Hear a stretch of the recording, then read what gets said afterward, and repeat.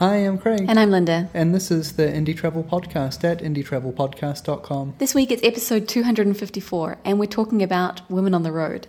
Yeah, we're excited to introduce Leyla Giray, the author of our newest book, Women on the Road, The Essential Guide for Baby Boomer Travel, which comes out November 1st. Now, I'd like to say that this is a really, really excellent book, and not just because I edited it. It's really useful and really in-depth, so you should definitely listen to this podcast, even if you're not, well, a woman or over 50. It's still really good. Yeah, there's heaps of great advice from Leyla's time as a journalist and then working in a job that took her all over the world, as well as backpacking all over the world as well. So lots of great stuff. Well, we recorded this interview in a busy little spot in Porto, Portugal, where we met with Leyla after having worked with her for over a year. It was a real pleasure to meet her. It was so great, actually. We kind of saw each other across a crowded room and ran. No, we didn't. But we did hug, and it was nice. Anyway, I hope you enjoyed getting to know her as much as we did. By the time you hear this, it's likely that Leyla's book will have been released. It goes out on November 1st, 2012. So we've already got amazing feedback from the industry people we've sent it to, and I'd recommend you go take a look. Yeah, head over to our new bookstore at guides.indietravelpodcast.com and we'll point you in the right direction. But first, here's Leyla talking about why she thinks women should travel solo. One of the things I feel strongly about is that women should not feel that they've missed the boat if they didn't do this when they were younger. Just because they went straight from school to marriage to career or some combination thereof does not mean that now later in life they can't travel. Not at all. So sometimes that limitation is in their minds. And I really feel that limitation has to be removed. It really is not a question of age. That's one thing that I do feel strongly about. I also feel that our minds are often our most limiting factors in terms of the choices we make in travel. I have friends who listen to me talking about going to Africa and say, "Ooh, I could never do that." Well, why not? What is stopping you from doing that? What is stopping you from getting on a plane, finding out about local buses, reading a book, going to the hostel or a hotel, talking to people, finding out where they just came from, if it's interesting, heading in that direction? It's really a question of baby steps. You take a little step in that direction, then you meet somebody who opens another door for you. If you read the book, you'll see that there are plenty of ideas as to how you can build your trip if you're not used to doing this kind of free travel thing. You know, if you're more used to being on a tour, if you're more used to taking direction while you travel, I think the book will help open up some of those horizons. But independence is a frame of mind issue. It's a question of whether you can. And as women, sometimes we have certain limiting thoughts that have been, put upon us by whatever, individuals, society, wherever it comes from. But we often question our ability to cope with the unknown, our ability to cope with things that we're not accustomed to. And that's hogwash. That's got to go out the window. It's not true at all. We can cope, possibly better than any other gender, with things that are thrown at us and that we're not used to. And I really encourage women to get out there and see the world if that's what they want to do. It's not for everybody, but if you harbor that little dream of seeing the world and you haven't given into it simply because you thought that you couldn't, then I think it's time to shake that thinking free. Can you tell us, first of all, a little bit about yourself and where you're at right now? During the day, I work at an international development agency, but in the evenings and on weekends, I do what I really love to do, which is write about travel. And a few years ago, about 5 or 6 years ago, I started Women on the Road, which is a website for women who travel solo, because at the time, there were very few websites that dealt with issues pertaining to women who travel on their own. So I decided to start one. And of course, nowadays there are plenty of them around. And so I'm branching out and now moving into developing a blog that goes with the website so that I can express a little bit more of what I think of travel issues and issues around the world. I also feel that there's space in what I write for destination travel, which I haven't really been able to do on the website. About 2 years from now, I plan to retire, and then I'll be moving into travel writing full-time. I should say that I'm a former journalist. I have spent most of my life as a journalist, so that does help in being a travel writer. Absolutely, absolutely. Well, tell us a little bit about your travel style. What gets you excited, and what do you try and communicate with your audience about that? That's a great question, because there's very little that doesn't get me excited in travel. The reason I'm a solo traveler, or I have been a solo traveler on many occasions, is because I wanted to go places that nobody would ever dream of going. So I couldn't find a travel partner, so I often just took off on my own. I also had a feeling that I needed to prove to myself that I could go to the places I wanted to go to on my own, and not only go there, but survive there. So, find a little bit of part-time work and actually pay for my travels. So the solo travel is something that was part by choice and part by circumstance. In terms of the style of travel, I'm up for anything. I backpack, I stay in hostels, and if you want to treat me to a week in a luxury spa, I'll take that too, thank you very much. And I pretty much like everything. I think possibly what I like the least in terms of travel is organized travel with a group, because I do need my downtime, I need to be on my own sometimes, and I don't particularly like being with the same people all the time. And I find that when I travel in a group, it almost cuts me out from the world around me, and I don't get a chance to interact with the people that I might meet in the different countries. And to me, that's at least 50% of the traveling is meeting the people. The other 50% is seeing the sights, but I actually want to interact with the cultures that I'm in. And so all of this has inspired you to write a book called Woman on the Road. In the book, you give some tips about how people might be able to actually interact and get beyond the tour. Can you give us a few examples of times that you've met people while you're out traveling?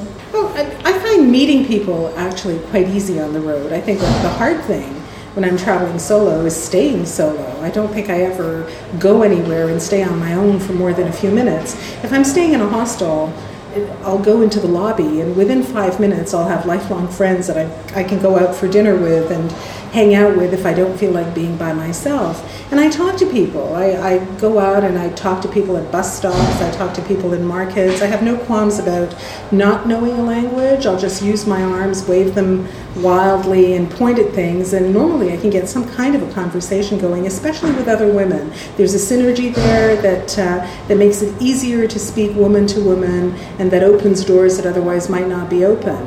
If I'm really desperate, I might go into a restaurant and put a guidebook strategically opened at a certain page so that, someone might look over and say, oh, are you going too? Or I might actually lean over with my guidebook to some poor unsuspecting person sitting next to me and engage a conversation. I think the hardest part is to actually be willing to take that first step and to initiate. And although I have been a journalist most of my life and I appear to be extraordinarily outgoing, I'm actually quite shy, and taking that first step is excruciatingly difficult for me, which is why I practice it often. And this is why I get to meet people, because I do take that first step, because I force myself to. Let's circle back around to the book that you've just written, Woman on the Road. Who is that for, and what questions are you trying to answer?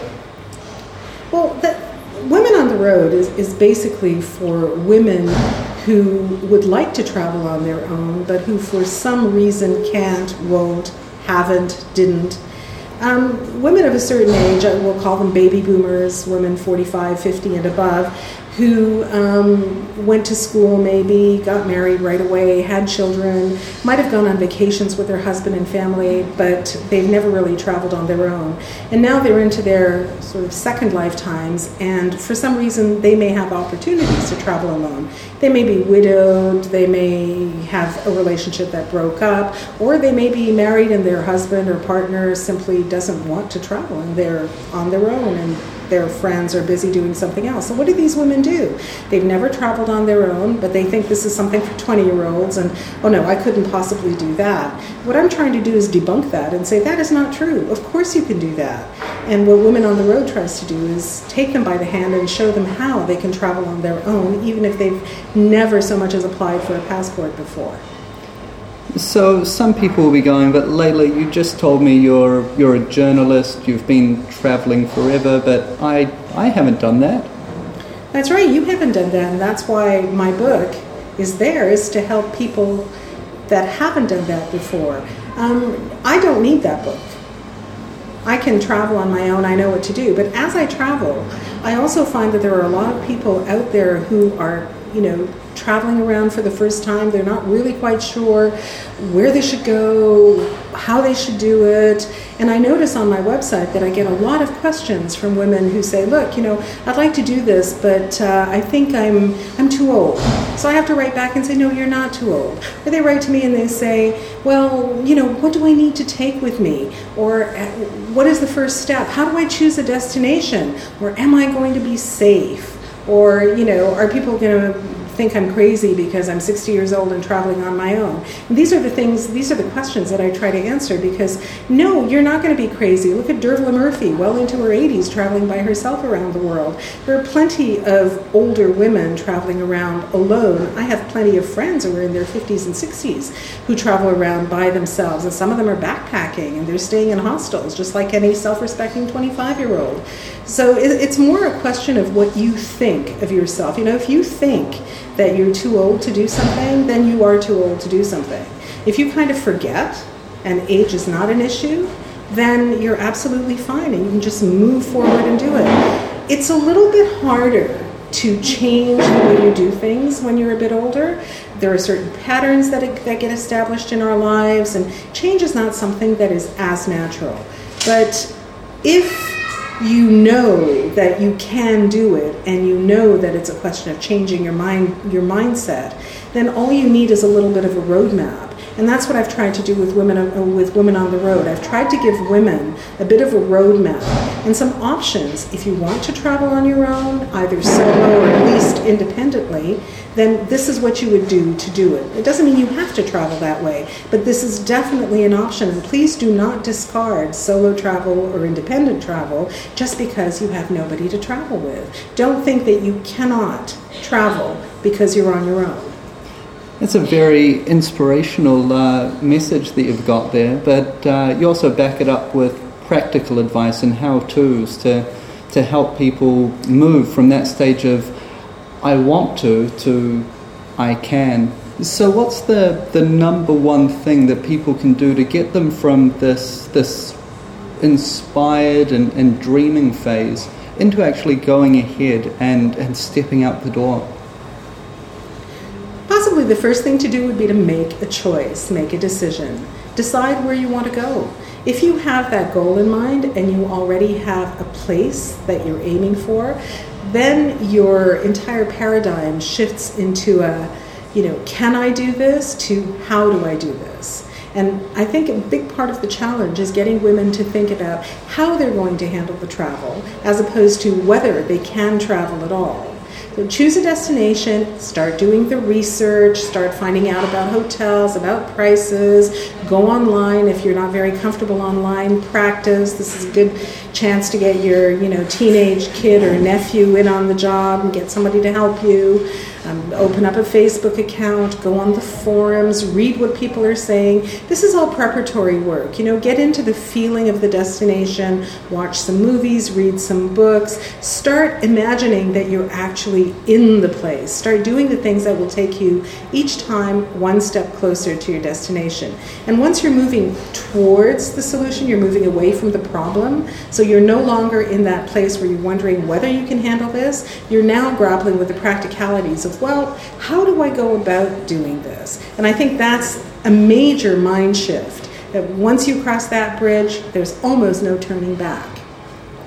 One thing I really like about the book is how you balance some of the more, let's say, adventurous escapades from your life as a journalist, along with the more city break and short break travel that you've been doing in recent years. And I think there's a nice balance there between long-term travel and short-term travel. Do you want to speak a little bit about the differences and advantages and disadvantages there?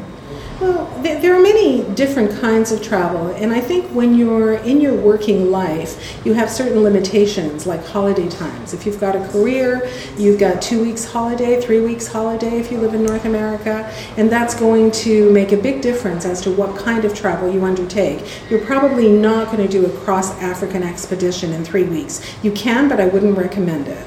So while you're working, you do have those physical limitations that tend to disappear when you're retired or when you're a bit older, when you're on your own. You may have more time. That's already a major factor. So if you have more time, you can consider going on a longer-term trip.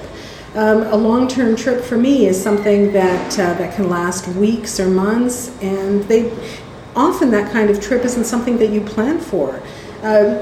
When I was 43, I think, I decided that I was going to reshape my life, and I threw everything out the window. I decided to quit my job, quit my relationship, sell my car, pack up my apartment, and go travel in Africa for six months. And instead of 6 months, I was actually gone for 3 years. So unusual things happen. This was not planned for. Now I'm still working, and my vacation time is limited. I don't have the freedom I had at the time, and I have more responsibilities than I did then. I have a house that I'm renovating, and I have a partner, I have dogs. I have the kinds of things that tie you down a little bit when it comes to traveling. So my travel is shorter. I just spent 2.5 weeks in Albania. That's certainly off the beaten path, but it is, it's shorter, it's more circumspect, and I don't shy away from just spending a long weekend visiting a city I don't know. To me, it's all exploration. It doesn't really matter whether it's for a year, 3 years, or maybe a weekend. The idea is to go to a place that I don't know, get to know it, preferably get to know its people by, trying to stay with people who are local, certainly getting to know the local foods. I'm a great foodie, finding out about the local customs, the history, the culture, and you can do that almost on your doorstep. You don't have to go very far away or travel for a very long amount of time. So again, it's more a question of how you approach travel in your head. It's not so much how you approach it physically, whether you're going away for 3 days or 3 years. It's still the same thing. It's a bit of preparation, and then it's trying to slip into the skin of the place that you're going to visit and wearing that skin for a few days, a few weeks, a few months. Mm-hmm. Yeah, I think being open, curious, and maybe a little bit adventurous kind of sums up the perfect independent traveler. I think it does, except for the adventurous bit. I'm actually not adventurous at all. I tend to be relatively staid and conservative in my choices, but adventure comes to me. I don't look for it. I don't ask to be stranded in strange parts of the world, or to get lost in rainforests, or to be shot at. These are not things that I ever go looking for. But for some strange reason, perhaps because I'm extremely lucky, they actually come to me. So I end up leading an adventurous life, or having adventures happen to me while I'm traveling, which I really didn't bargain for. Maybe I was heading for the hotel and I got a little bit sidetracked. So these are the kinds of things that can happen to you while you're traveling, especially if you go to places that a lot of tourists don't go to. And when I was working as a journalist, of course, these are exactly the kinds of places that I would go to, because I would end up near war zones, never in a war zone because it's far too chicken, but I would end up near war zones. It still didn't stop me from getting shot at, or I would end up in places that were surrounded by nature and nothing else. I was literally lost in the Amazon rainforest once, literally lost. And thank God that some local indigenous people were actually tracking me and found me. Otherwise, I'd probably still be decomposing under a tree somewhere in Brazil right now. But these things happen. I didn't ask. There I was, happily walking, and then, these things happen. Sometimes women write to me and they ask me whether they'll be safe in a certain destination, and they don't want to go somewhere because it's unsafe. Well, every place is unsafe. You could get hit by a car when you walk out of your front door. That could happen to you at home. It could happen to you in London. It could happen to you in Rio. It can happen to you anywhere in the world. The dangers are often the same, and we shouldn't overestimate the dangers that we're going to run into when we travel. I suggest that women simply use common sense, the same common sense they would use at home. You look before you cross the street. You're careful when you meet strangers. You don't leave your handbag lying around. It's all the same basic stuff. 95% of safety when you travel is the same as safety when you're at home. There is a little added factor that in places that you don't know very well, you may run into situations that are a little more complicated and that you might not know how to deal with. They're not necessarily unsafe situations, but they may be uncomfortable. And my book does address a lot of those situations, and it tells you that you don't try and keep away from those situations. You can often identify them ahead of time. If you do run into difficult situations, try to find somebody who can help you. It's not rare.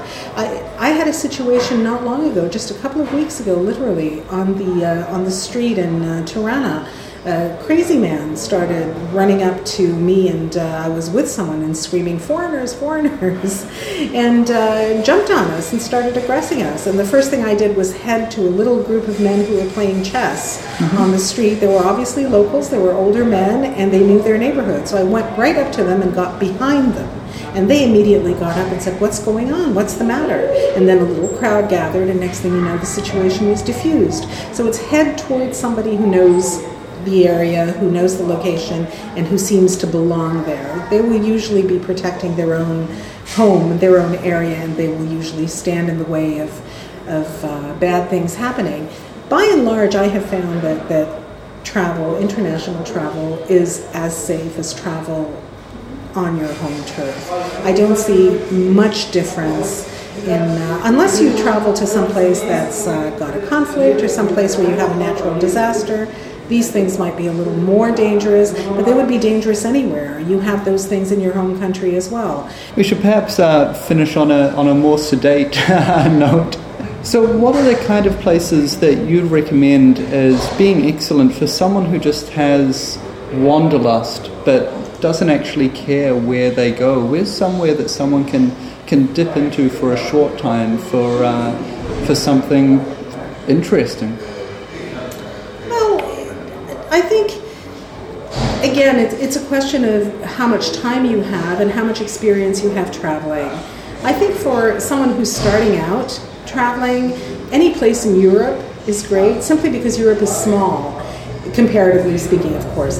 And if you go to Europe, you can travel to many different places and cultures in a very short amount of time and get to see a lot more than you would if you were traveling in places that are far larger. So I would definitely recommend Europe as a starting point for somebody who doesn't have that much experience in travel.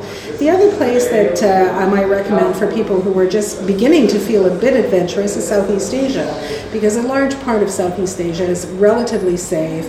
It's not off the beaten path. There's a well-trodden path by travelers, so the roadmap has already been developed, and it's just a question of following where everybody else has gone. And then when you start feeling a little more adventurous, take a left turn. Thanks to Leyla for speaking with us in Porto. She's a real GMA. She's so awesome. And of course, we'd love to see a whole lot of sales for her book, which is available from guides.indietravelpodcast.com. So if this would be good for you, for a friend, for a family member, for some woman down the road that you know, head over to guides.indietravelpodcast.com. I wouldn't really recommend you buy it for random people on the street, though. No, but you might have a lovely neighbour down the road. Not exactly random, but yeah. Something like that. Anyway. Next week we'll be back and speaking about Slovenia and Croatia, and maybe touching a little bit on the start of San Marino in Italy as well. Yeah, we've had a great trip so far and we're looking forward to more of it. Well, that's us for this week. Until next week, travel well.